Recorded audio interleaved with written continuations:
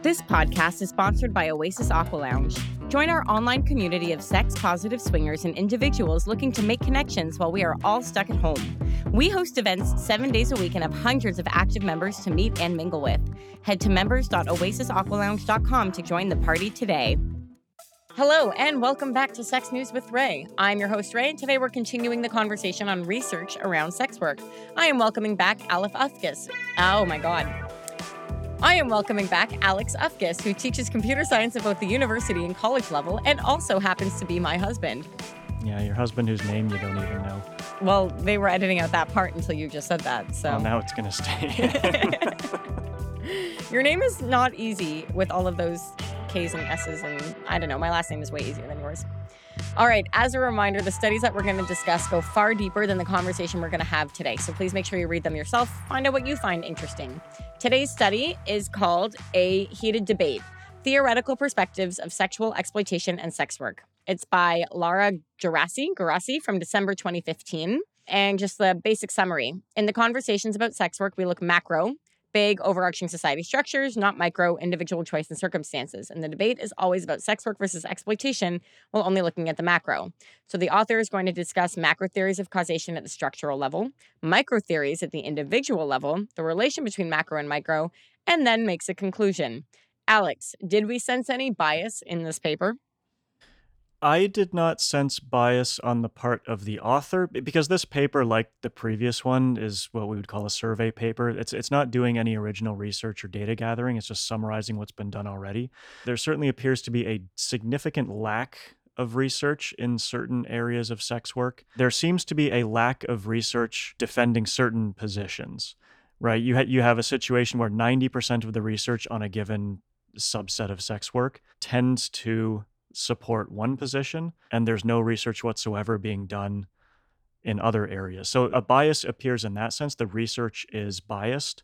But the researcher is not, because they're just aggregating that information for Not you. in the sense that the researchers themselves are biased, but all the research is being done in one area, and no one's actually looking at other areas. Right. And when you get funding for research, you have to do a paper. You have to actually be as focused as you possibly can. You can't just do it generally. That would take years. You're supposed to keep it as specific as possible. Ideally, you have some hypothesis that you set out to show is correct. If everyone is making the same hypothesis, right, no one is making a competing hypothesis, then it just doesn't happen.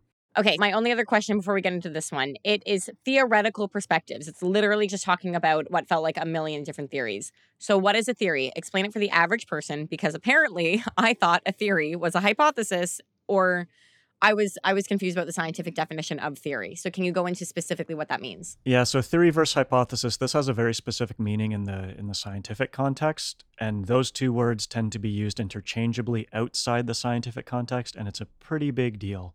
In the scientific context, a theory is just about as true as anything can be. Right? If something rises to the level of theory in the scientific context, it means every shred of evidence we've had for the past century is overwhelmingly in support of this particular viewpoint, right? We have the theory of gravity, right? People don't contest how gravity works, unless you're on the bleeding edge. The theory of evolution, the theory of general relativity, these things are all very well established, very well validated. To use the word theory to describe something that, it's just an idea, I think it might be true, right? That's a hypothesis. Yeah, that's what we would call a hypothesis in science. A hypothesis is something you suspect might be true. And if you have a hypothesis, first you come up with, okay, what experiment can I do to demonstrate that this hypothesis is correct, right? To either prove or disprove it. Right. And it becomes a theory if you can replicate that experiment and you get the same results over and over and over again. Yeah, over many, many years, right? So in social sciences, a theory is though, very concrete, yeah. But social sciences, when you're studying people, it's hard to replicate a study and get the same outcome. So how do you develop a theory for social sciences versus STEM? Yeah, I mean, the argument from the STEM side would be pick another word. Okay. Don't call it a theory, because that confuses people into thinking the theory of gravity or the theory of evolution is just a theory. It's not proven. Okay, so what I'm hearing is I should get someone who's in the social sciences to come on next time and ask their opinion. I would be interested to know what they think about that. Yeah. If you are in the social sciences and listening, we would love to hear your opinion. Please write in and I will read it out loud on my podcast. I would just say, yeah, very often they'll say framework, they'll say, they will use other words, but, right in the title of the paper, they have the word theory, which is... Right. Okay, so we're going to get into the macro theories of causation at the structural level. I'm not going to bring up every theory, but the parts that I found interesting, and I know that you had different theories that you found interesting, but basically here are all the ones that they discussed. Feminism, intersectionality, political economy, legal perspectives. And then it goes into much more greater detail on all those different perspectives. So there's one word here that they bring up again. I believe we had neo-abolitionist, capitalist, patriarchy, something last time. We had neoliberal last time. Neoliberal, right. Okay. This time the word is neo-abolitionist. I think the author later does a good job of defining it and they go into it. But there's a point here where I look at these words and I'm like, are you joking? Is this a real word? Can I point out one thing? It's very common to see the word neo attached to another word that already has a common meaning. Right, and they call it neo and then that word because they want to attach a new It's the new version of abolitionist. It's commonly done so that the author or whoever's coming up with it, they can attach a new meaning that better suits their argument to a word that already has a common understanding. Right, they could just say sex work abolitionist. It's one of those things you have to look out for. Yeah. Okay. I made a joke in my notes. Look, another word they assume you know. But I know that we talked about this already in all of the jargon last episode, so we're not going to get into again. But I do know you were saying that jargon is important in terms of academic shorthand. Yeah, because there are certain terms that maybe to explain what you mean by that term, like that would be a paper unto itself. Isn't this just encouraging more academic elitism? The idea that, well, I understand these words, so everyone should understand these words. I know that's an issue right now with the way that more leftist circles have discussions around certain topics. They assume that because they're familiar with the jargon, everyone in the world is familiar with the jargon, and people who don't share their same political opinions or maybe didn't go to the same program as them also should clearly know these words because they all learn them. Yeah, so there's some of that. There's two things going on here. Number one, you need to assume a certain level of knowledge if you're ever going to get anything new done at all, right? Because if you can't assume any knowledge on behalf of the reader, then you spend 99% of the paper just summarizing everything that came before and explaining everything that came before.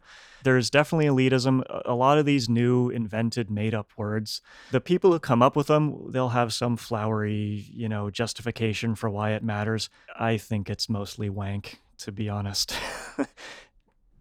Yeah, let the record show I am making masturbation motions in my chair. I will let our listeners know every time you start making masturbation motions in your chair as we go through this paper and all the future papers. It becomes a coded language that insiders can use to communicate with each other, and it's impenetrable to the outside world, so that they can get away with just talking about nonsense and obfuscating what they're actually doing. It's elitism, and it's a bunch of shit. It just reminds me of the kind of person you meet at the dinner party, and they're like, well, I have a PhD. And you're like, that's nice for you. They don't offer PhDs in my program, like in the thing that I learned. So there's literally no way I could get a PhD in the thing that I studied. But I'm glad that you think that makes you important. Like the idea that because they have a PhD, they're so important. Yeah, I'm never impressed. When someone has a PhD, it tells me, okay, you did exactly enough work at your particular institution to get this credential in your particular field. That's what it means, no more, no less. Ideally, you would have to be an expert to get it, but that's not necessarily You're saying you were disillusioned with the PhD process, which is why you don't have. For anyone who knows what it is, I got through my comprehensive exams, and I was well on my way, and I got so fed up and cynical, and I just had to get out. On that note, we will move into our first point. This paper does a great job of summarizing different feminist perspectives on sex work. I personally think that if you are past Feminism 101, this is actually a very interesting paper to send to your friends. I know we just talked about elitism, but there are some people who they don't need the basics. They do need the next level. This one was actually really interesting for that purpose. It then defines neo-abolitionist. Basically, it says there's two camps in the feminism world. Neo-abolitionists, all sex work is oppression against women. And the other is sex positivism. Women have the right to choose sex work. And then the paper also goes into critiques of all the different theories. I thought it was interesting how they critique Marxist feminist perspective as being paternalistic because it ignores the autonomy of women currently engaging in or who were previously engaged in sex work.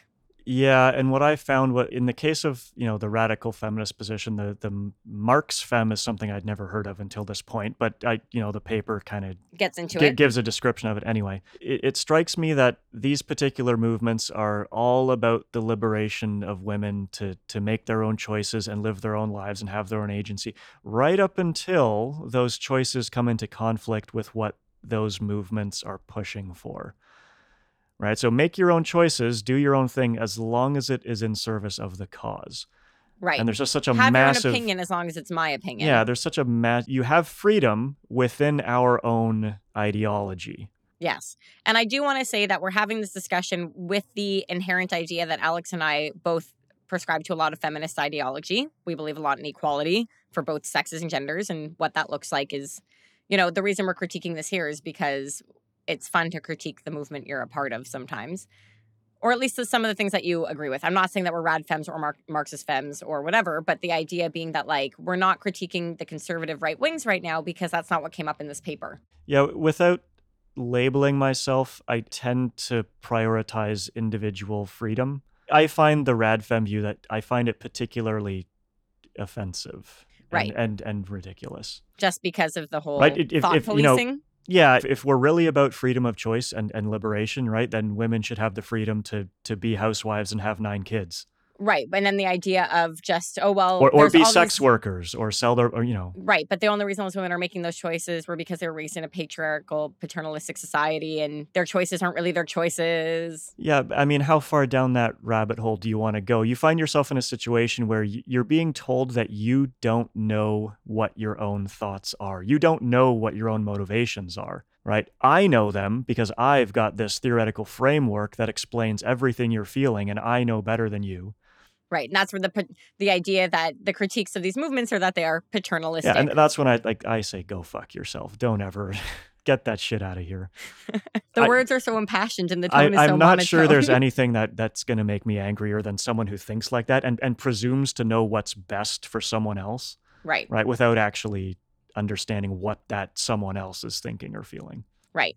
Okay, so I'm going to go a little bit more into the critiques of sex positivism, which is, I think we all know, that's kind of the camp that I really genuinely fall into. It talks about how sex positivism ignores sexual abuse assault statistics, ignores lack of economic options. And then this is the part I found particularly interesting. Critiques can be rooted in morals, specifically morals of different religious groups. And the quote is, in addition to opposing feminist framework, some religious organizations state that sexual integrity is jeopardized on a national level with this framework, as moral culture is damaged when sex becomes commercialized.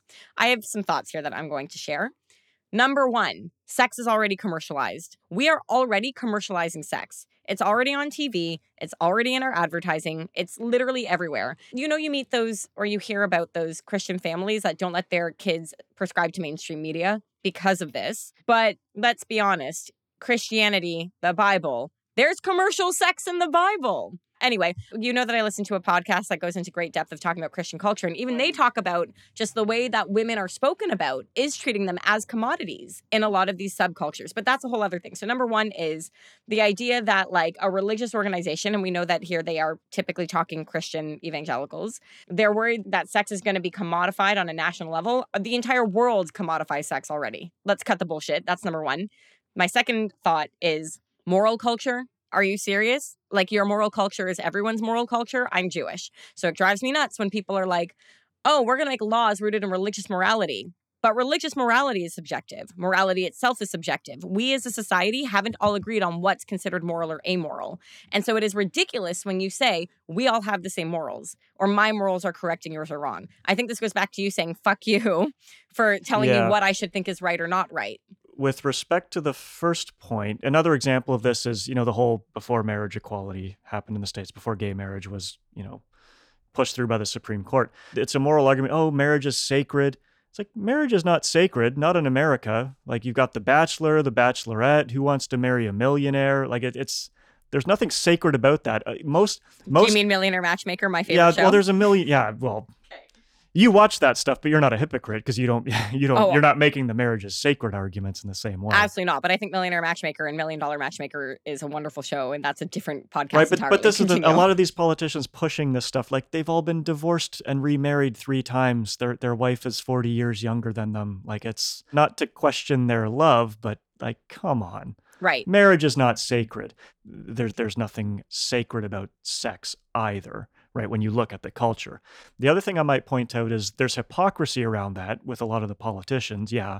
But a lot of the evangelical conservatives, having grown up Christian myself, They would make the exact Or same. an interfaith marriage. That's correct. You heard him correctly. Please Yeah, continue. faith being used in the most loose sense of the term. You were raised Christian. I was. You went to Christian I day did. school and high school. And I went to Jesus camp and all the good stuff. But a lot of the Christians who make those moral arguments would also push back against the secularization of culture. Right. So they're not hypocrites about it. But I personally think that the secularization of culture is great because you're creating a more inclusive society that more people are welcome in. Yeah, I'm just... Yeah, I know. There's a disagreement between them there, and I agree with you, obviously. But... I want to add, there are certain sects, S-E-C-T-S, not S-E-X, of Judaism. Sects. Thank you. I'm bad at enunciating. There are certain sects of Judaism that also see sex as between a man and a woman, and sex should only be done for procreation and there's no birth control. Like, we have that too. Every religion, every non-religion has those people as part of it with their own little movement or in Judaism, the bigger movement, unfortunately, growing ever steadily by their lack of using birth control. But the point being that even there, the morality going into that, or the rules and the laws going into it, are still different than what the conservative evangelicals think it is. What the result is might look the same to an outsider, but the underlying root of the morals going into it are different. We can boil some things down to patriarchy, but there are still different cultural developments. So for me, having a critique of something be rooted in a religious moral argument, that to me already invalidates the argument to me. Yeah, I would agree. I'm receptive to arguments about morality as, for the greater social good, just not when it's motivated by religion. I think you can make a moral argument for whether drugs should be legal or illegal, right? And you can make a compelling case in either direction, but those arguments aren't going to be rooted in a religious faith. Right. That's the problem. And I think when it comes to sex work, sex in general, why is marriage something that's always rooted in religious faith? Why should religion, religion should not be informing public policy. I agree. Okay. The section on intersectional theory on sex work. Oh, you are excited. I see your smug face already. So intersectionality declares that the impact of sexism is qualitatively different depending on women's class or race identities. The impact of intersectionality was first utilized to explain the following within the context of domestic violence. So impact of intersectionality was first used in the context of domestic violence. 1, the socially structured invisibility of certain victims, mainly that all women's experiences are not the same. 2, who the appropriate victims are and the denial of victimization. And 3, the real-world consequences of intersection and domestic violence. So the idea being that a Black woman may be more associated with embodying perversions of desire, treated as lower class from white women, but how this results is we care more about a white woman who's a victim of domestic abuse than a Black woman. That's just their culture. Oh, well, that's just, Black people, right? Like, there's all these associations we make that are just so untrue and so ridiculous.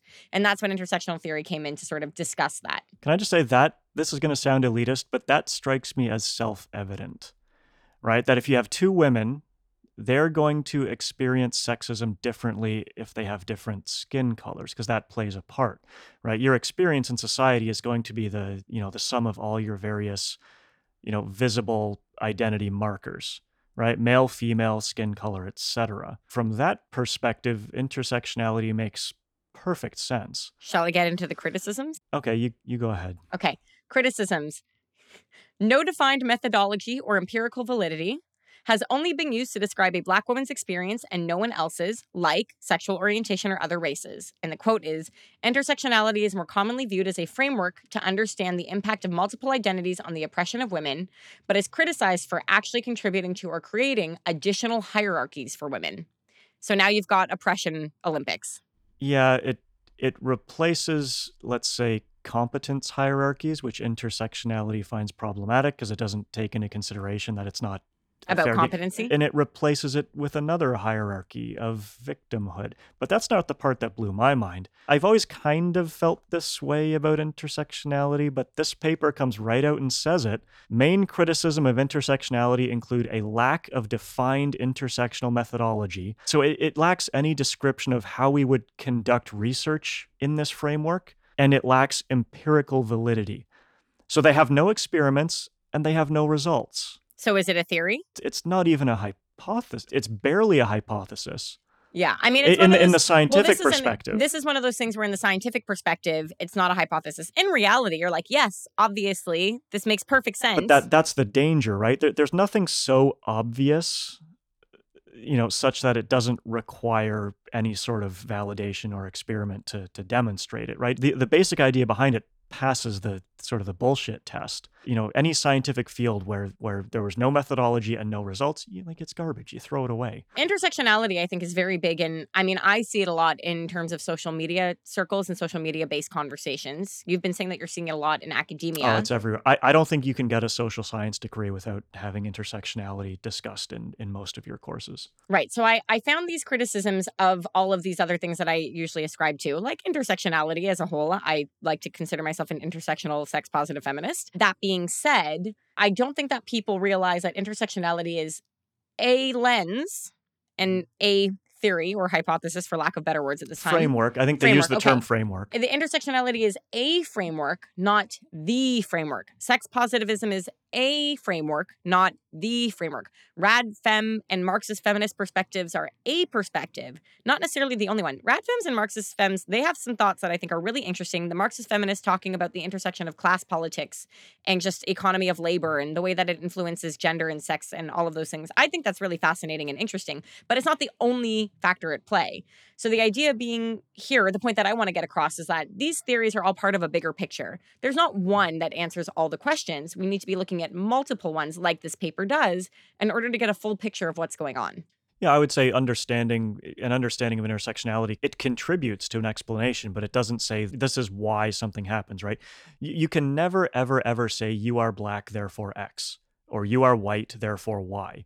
Right. And that's what you're a man, therefore this, you're a woman, therefore and that's not what the developers of intersectionality had in mind, I don't think.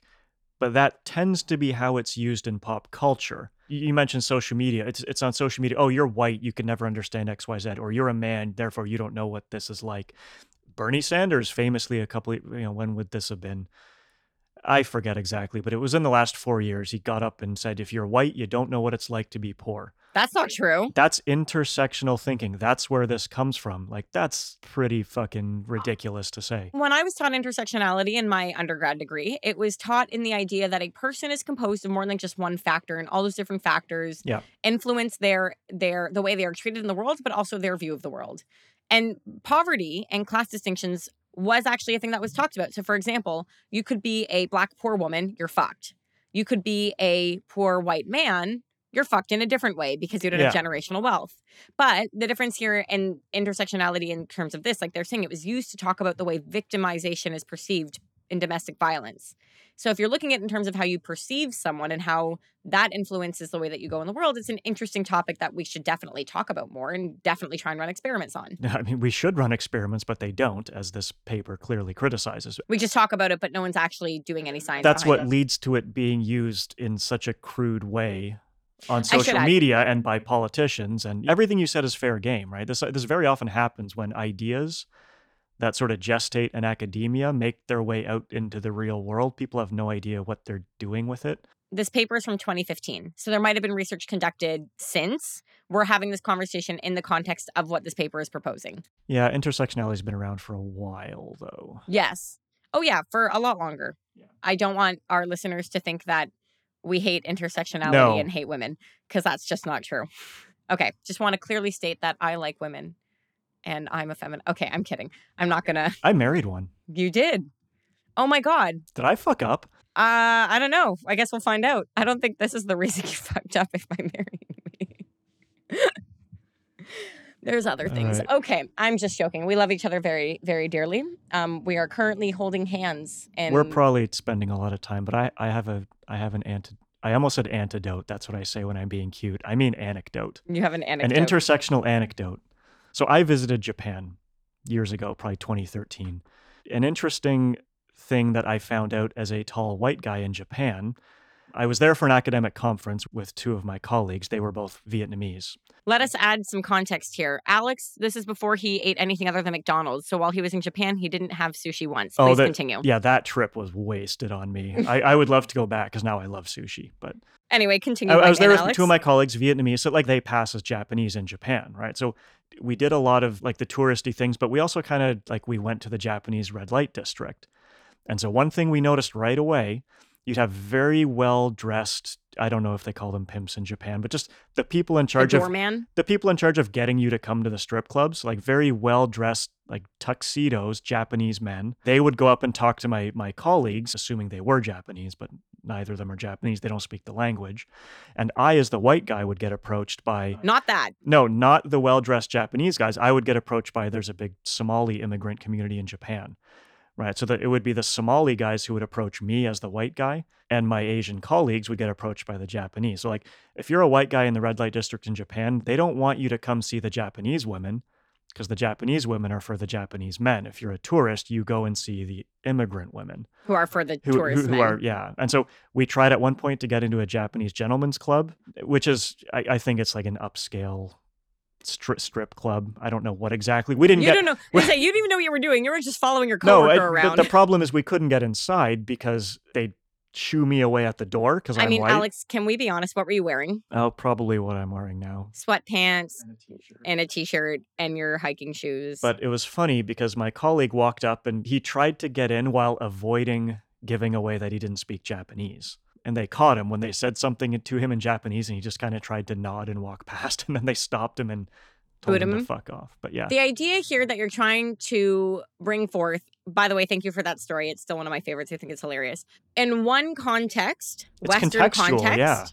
Intersectionality and intersectional feminism is going to look different. And we should not assume that every single culture and society has the same rules and values. And once again, the culture is different. And so a study done on people in North America in a very particular subset, that's not going to speak to the people living in Japan with a different culture than ours. It just strikes me as that's kind of the context in which intersectionality first came to be, right? In America with its history of slavery. Right. Yeah. And now you have people talking about intersectionality as if everywhere across the world has the exact same culture and influences. We're putting our Western culture on, it's the white savior complex again. Everyone has our culture, therefore this applies to everyone across the world. Okay, the next part that I thought was interesting was political economy perspective. Here's a quote.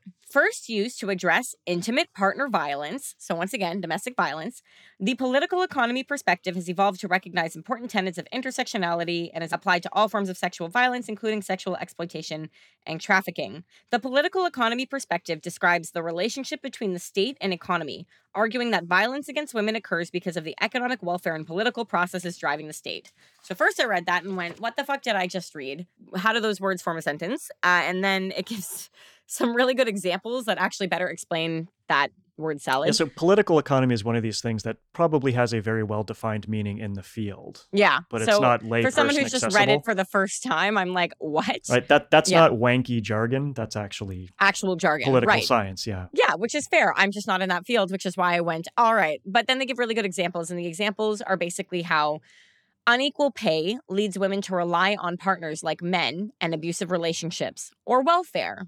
And then in regards to sexual exploitation, women who are poor will turn to sex work or trafficking because they have no other choice. That's this theory.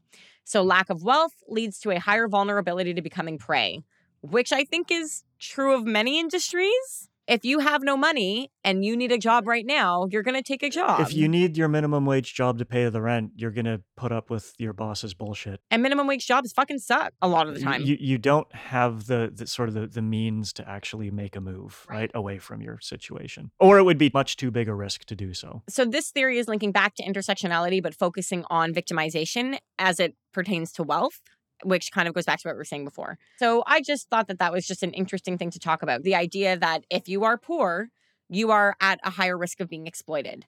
And of course, sexual exploitation is part of that because that's just another form of exploitation. Yeah, there's something called fuck you money. Yeah, having enough money that you can say fuck you. Yeah. You're not at the whim of anyone or the mercy of anyone. I would love to have fuck you money. Alex, go earn it for us. There's Feminism. fuck you money. There's definitely a joke in there about I'll fuck you for money. That's very topical. Something. I didn't make it for you.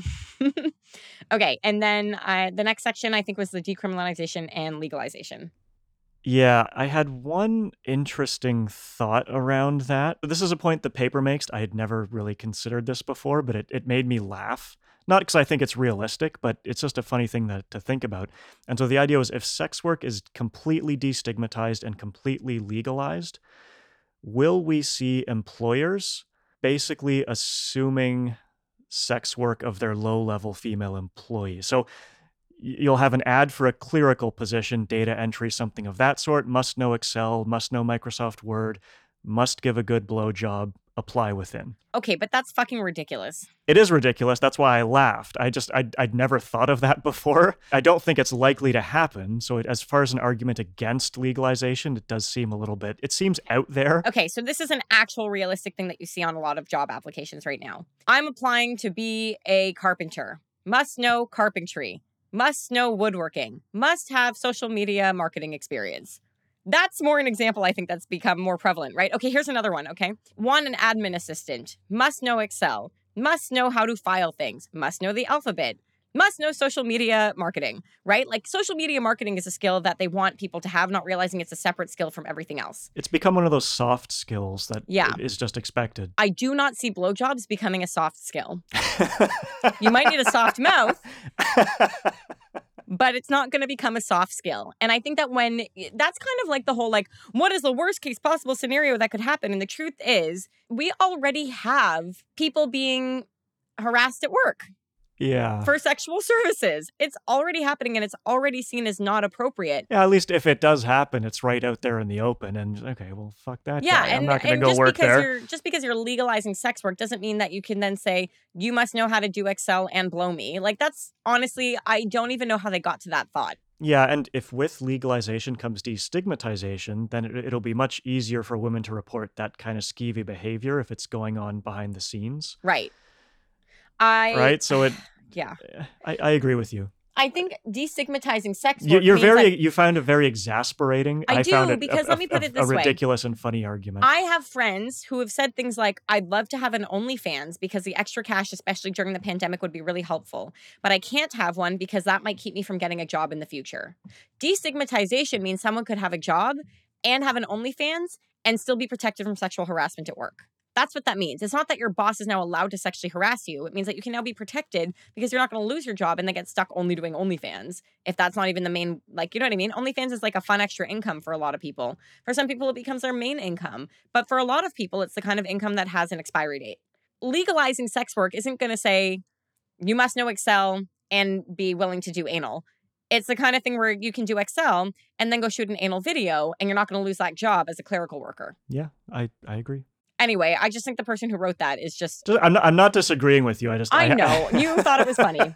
Okay, I'm going to just... Because it doesn't affect me personally at the same level that it does you, and you have friends and you have stories. And I have an OnlyFans. Not that I'm doing anal videos. Yeah.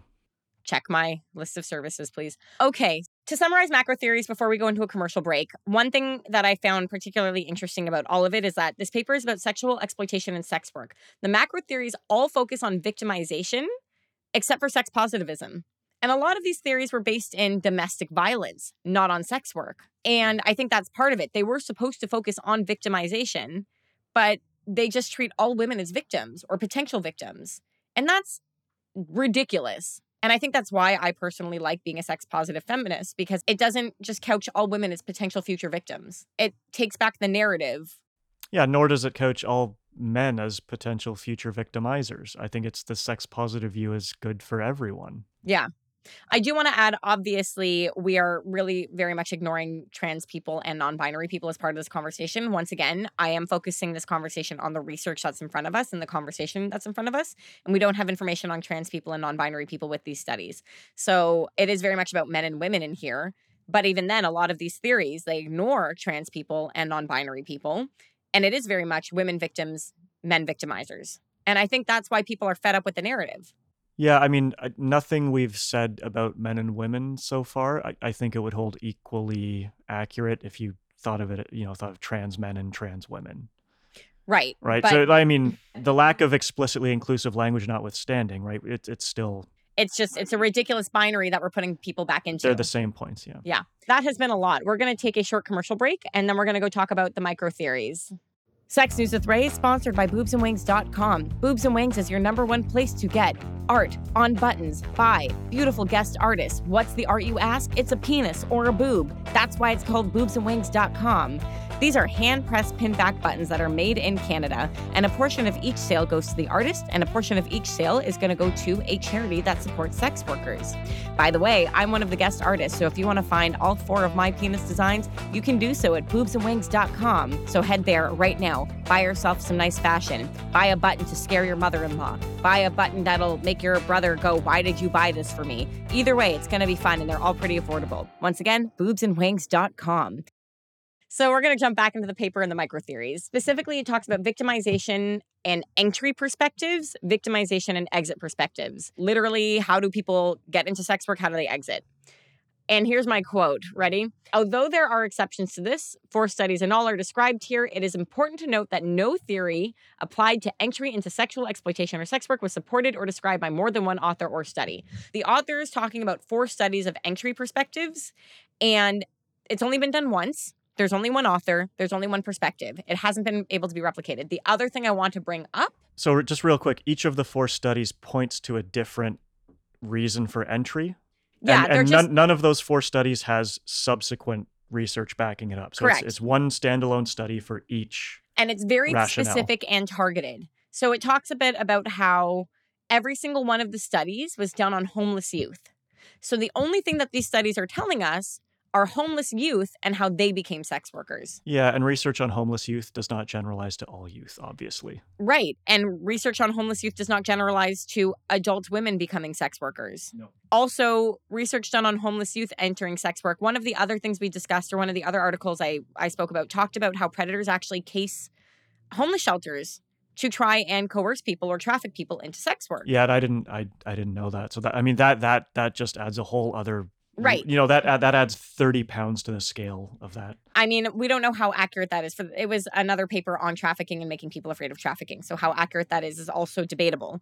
But the only thing that we can find in terms of entry perspectives and the micro theories here on entry and exit is that all of these things apply to someone who is already part of a vulnerable section of the population. And it is speaking to that vulnerable population, not to, for example, Lady Pim, who got into sex work as an adult woman making that choice for herself. Yeah, and so an example of factual but not truthful, right? An advocate for an abolitionist perspective might take those studies and describe, oh, here's all the reasons that at-risk youth. They'll say at risk, right? But they won't specify, okay, no, these studies were done explicitly on homeless youth. Right. Not just what does at risk even Well, mean exactly. sometimes? Yeah. It's one of those terms that can mean anything depending on what you want it to mean, right? It's a weasel word. Right. It's very frustrating. So obviously the author here is doing their best to look at the micro theories that exist. And they're very transparent that these are the micro theories that exist. These are not necessarily the answers. That's basically what they imply. So that's important to point out, right? As you say, the author of this particular paper is summarizing what's out there. This isn't even saying there's something wrong with the research that looked at homeless youth. Right? The researchers looking at homeless youth, that's the research they set out to do. They may have done it very well. The point is we don't have research that generalizes more broadly, right? And that just is what it is. It has to be done. It's not out there. Yeah, that's pretty much it. That was my only point on micro theories that I thought was interesting. I'm not really going to get into them in great detail, especially because the information can't be extrapolated in any meaningful way for the conversations that we had on sex work in the previous episodes. And there wasn't one particular study that spoke out to me. It was mostly that point that they're all conducted on homeless youth. And it could be that that's where they get access to people to do research on. Yeah, and so this is kind of what I meant at the beginning of this when all of the research points in a specific direction, that doesn't mean that direction is right. So you ask, is there another explanation for why all the research would point this way? It's because there hasn't been any research conducted that might demonstrate a result pointing in the other direction. So if you're only looking at homeless youth, it's going to be far, far more likely that homeless youth are exploited or trafficked into sex work, right? If the only research you have is pointing in one direction, then of course that it's going to appear, looking from the outside in, that that's the way it is, right? It's not that the data points that way. It's just that we don't have data that Pointing the other exists to direction, yeah. actually, no one's tried to make the other argument. Yeah. Do you have any other thoughts on the micro theories, or should we move on to the macro versus micro? No, that was a shorter section. I think the homeless issue in the existing research, that was the big thing. So then the relations between macro and micro. Here's a few points that I thought was really interesting, just sort of from this. I don't have any direct quotes, but it's harder to exit sex work when you can't get a job, or if you are getting harassed when people find out what you did before.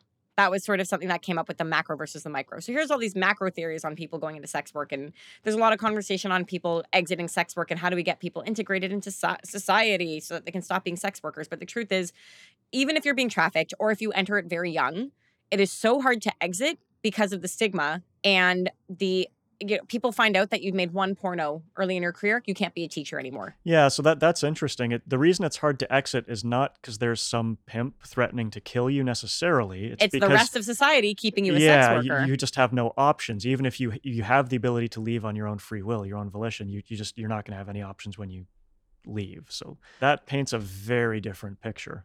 I just think it's very interesting that, a lot of the exit perspectives did speak to the fact that people would say, if I try to exit, I can't do these things. People don't value the skills I had as a sex worker in these other jobs. And the interviews talked about how the sex workers felt like they did have skills that were useful in other industries, but nobody's giving them an opportunity if they find out, or you have the issue where the employer does find out and they either get fired and they come up with a sham excuse, or they say, oh, your values don't fit the values of our organization, or they say something like, and how do you argue against that, right? Your values don't fit our, like, there's no rebuttal to that because they can make it mean whatever they want. Yeah. I don't know if I've ever told you this, but I had an internship when I was younger, and I'm one of those people where I've always been interested in talking about sex. Always. I've always talked about sex with everyone. That doesn't mean that I was interested sexually in people. I had he wasn't really my boss at one of the internships, but he definitely worked there and I was the intern. And there was a few of us who were interns, and I'm not going to name the name of this company, but I was definitely in my early 20s because I graduated when I was 21. So I would have been like maybe 18 or 19. He was late 20s, early 30s. And he ended up leaving and going to work somewhere else. And as soon as that was done, I started getting really inappropriate text messages from him that were very much like send nudes, or we should meet up, or like let's hook up sometime. Because you no longer work together. We no longer work together. But that was not the relationship we had, and he had still previously been in a position of power over me. That's creepy as fuck. And that's also, I wasn't even a sex worker. I was just your average young woman who likes to talk about sex. So now imagine an employer finds out that you used to do sex work, which means, oh, you can do Excel and give blowjobs, right? To bring it back to that. It's not that you're expected to give blowjobs, but they definitely feel more entitled to ask for them. They're less cautious. Right. And part of that also, I think, in terms of this, people don't see sex workers as people a lot of the time. They become objects to them. People see women a lot of the time as objects and not people. So it's less about, I think in these moments, it's not that sex workers can't find other jobs because they have no skills or they're being threatened, as you said. It's you have these people who just don't see them as people anymore as soon as they find out. And that's because of stigma. And that's because of cultural associations. It has nothing to do with the work itself and more to do with the mentality around it.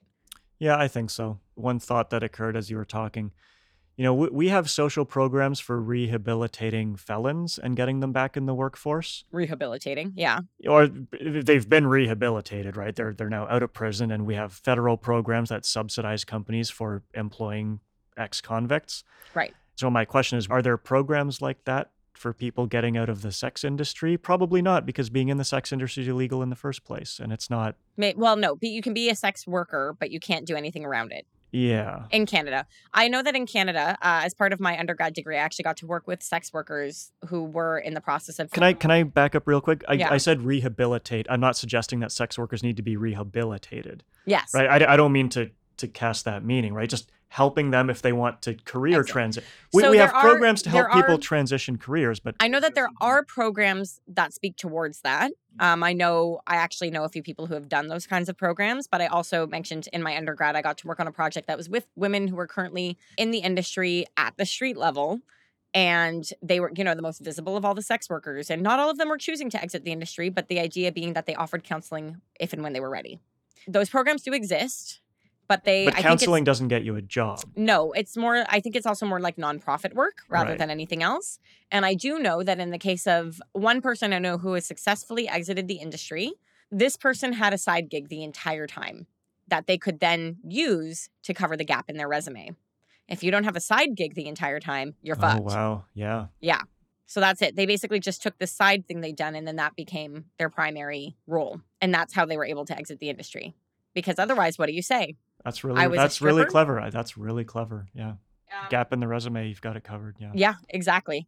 So that's a little bit there. Okay, so just the paper concludes by summarizing everything they just said and then says more research needed. That's it. Yeah, that's At the end of the day, more research needed. More research needed. Okay, we're going to do something a little bit different just for you, Alex. I'm surprising you with something. Normally we do this after the commercial break, but we spent so much time before the commercial break doing this that now we're doing it after. We have a listener question. I asked my listeners, is there something you want the male perspective on? And I had one person respond with a question they would like the male perspective on. All right, hit me. He cringed. She visibly cringed. She's like, please don't ask me male questions. I'm not a man. Oh, I will answer questions from a male perspective. Okay, ready? I don't know what you're going to sideline me with. Okay. Dear Ray and male guest. Oh, yeah. No, because I told them not to look for me in the previous podcast, so they haven't found me yet. Any advice to empower men to make them feel sexy in their own skin? For example, women have lingerie. Sincerely, I'm just going to say anonymous because I said give me your pseudonym and they didn't. So I'm going to assume that they don't want a pseudonym. Can I make one up for them? Yes. Sincerely, Sexy Man Meat. I think there's a lot of superficial things men can do. Like one of the things that really made me feel good about my body was the first time I wore a tailored suit. On our wedding day? That was the first time I wore a tailored suit, yes. That first fitting I had at Sur Masseur, I had worn suits before, but always off the rack, and I felt fake, and I felt like a fraud. I hate dressing up. But when I had a properly fitted and tailored suit, I felt like James fucking Bond. So getting clothing that fits properly, that makes you feel good. Yeah. Okay. You say choosing to live in sweatpants and nerd shirts and band shirts. Yeah, that because that's how I'm comfortable when I'm in my own environment. I'm a very introverted guy. I love my solitude. I feel very uncomfortable in large groups. But wearing a properly fitted suit and seeing myself in the mirror, that did a lot. Now, as far as like sort of the emotional and mental self-help type work, that's going to be different for everyone. But again, I think as men, every man, it doesn't matter what your body looks like, what's going on. There are superficial things men can do to clean up that women don't necessarily have the same option, right? Like if men don't like their skin, they can grow a beard. If you've got acne scars from high school, you can grow facial hair and cover that up and look fantastic. Whereas right? if you've got a mustache as a woman, you're maintaining that eradication constantly. Exactly. Yeah. Women got the short end of the stick on this. So men, I do want to add that I don't think men understand that they too can have skincare routines. There are so many small things you can do to... Like skincare routines for women are self-care. Men can moisturize and do small moments of self-care to help them feel like they're treating themselves well, which will also give them better skin. Men can look rugged. Yeah. And if you got bad skin as a man, you've got a rugged look, right? Women, you've got blotchy skin. That's not like you can't dress that up as easily. So I think that's my point. Take advantage of those things that men have at their disposal. Yeah. Anyway, for me that helped. I think also for me, getting on, I'm going to say this and I hate to be one of these people, going to the gym. I deliberately avoided saying that. If you don't like your body, go get in shape. No. I don't mean, it's not about getting in shape for appearances. It's about feeling physically confident in what your body is capable of. Yeah. Like when I go to the gym and the first time I did, I think 50 push-ups in an hour in one of my boot camps, not on my knees, every full push-up. I can't do that anymore because I'm always so tired. But like the first time I was able to complete every push-up all the men were doing in that class, I was like, fuck yes. Fuck you. Fuck everyone who's ever known you. I did all these push-ups. Yeah, fuck you. I don't know why, because when I get excited, I yell fuck a lot. But it seems like there's a high barrier of entry when it comes to getting into a workout routine. But the truth is you'll see results in a couple of weeks. But it's not about, but I'm saying like, even for me, going to the gym if it's about feeling comfortable in your own skin, being physically active helps you get there. Yeah, but you're talking about exalting in your achievements, right? Yeah, but that's the thing. I'm exalting in my physical achievement of I can climb these stairs without being out of breath and I couldn't before. And it's being appreciative of what your body can physically do in those moments. And that's empowering for me. Yep. And I know that that's empowering for others too. Also, the idea that women have lingerie, men, you can dress up in the bedroom. That's why I said a fitted suit, right? Yeah, Women, but- like, if a woman feels sexy in lingerie, I But mean, if a man shows up to my door and we're going to have sex and he's in a fitted suit. yeah.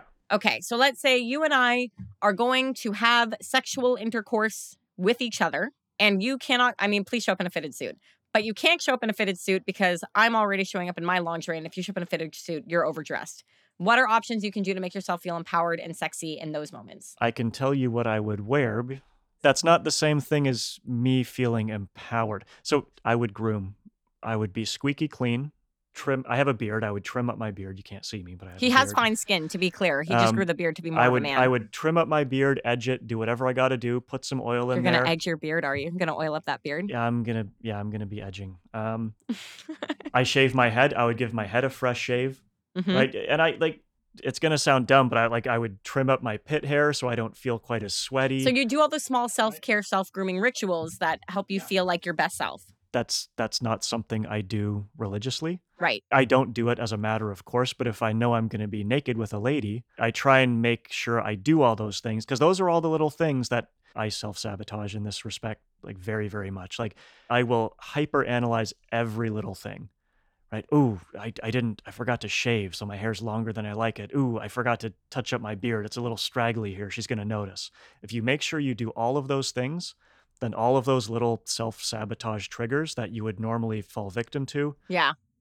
you're going to think of those things and then you're going to feel good because you know you took care of it and you know you look Yeah. your best. In terms of outfits, I think it's easy if you are doing like a fetish type thing or a fetish scene because then you just show up like you're going to the fetish club, right? Like you wear your latex, you wear your mesh, you wear your chest harness, you wear your goth boots, whatever. Do you want to know my outfit? I would wear Do you want my parents potentially to hear your outfit? Because my mom will occasionally listen to this podcast. tight black jeans Okay. and a button-up shirt.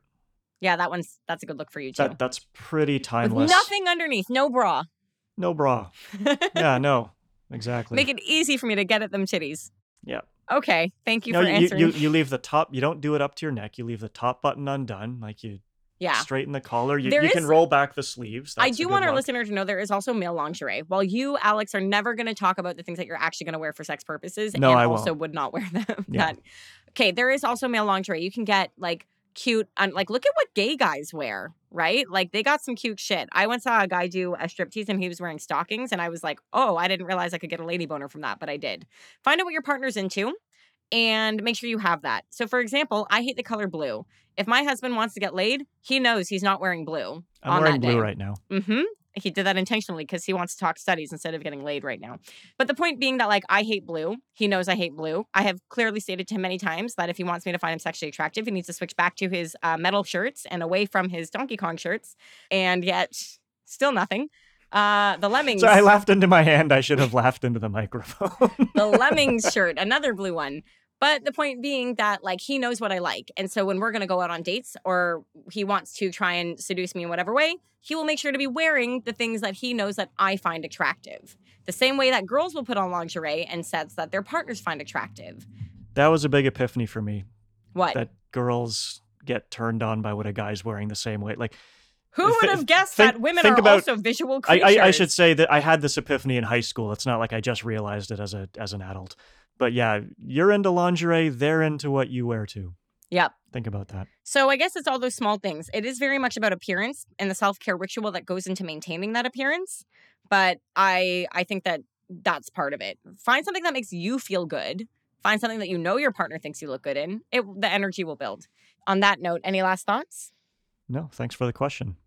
You're welcome. So that's it for today. Thank you for listening. We'll see you next week with our last paper. Alex, where can people find you? You can't find me, don't look. I am unfindable. You're also unknowable. And if you're the government and you're listening, that goes for you too. You make us sound like off-gridders. I'm wearing a tinfoil hat.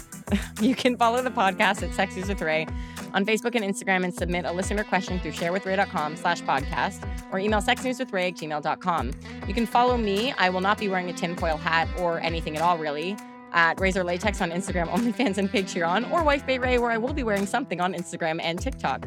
This podcast is engineered and produced by Dave Meisner and is hosted at sexnewswithray.podbean.com. The theme music is by Blank and Brilliant, and a special thank you to Blue Microphones. Photography for our logo is by Dolly Shots Photography.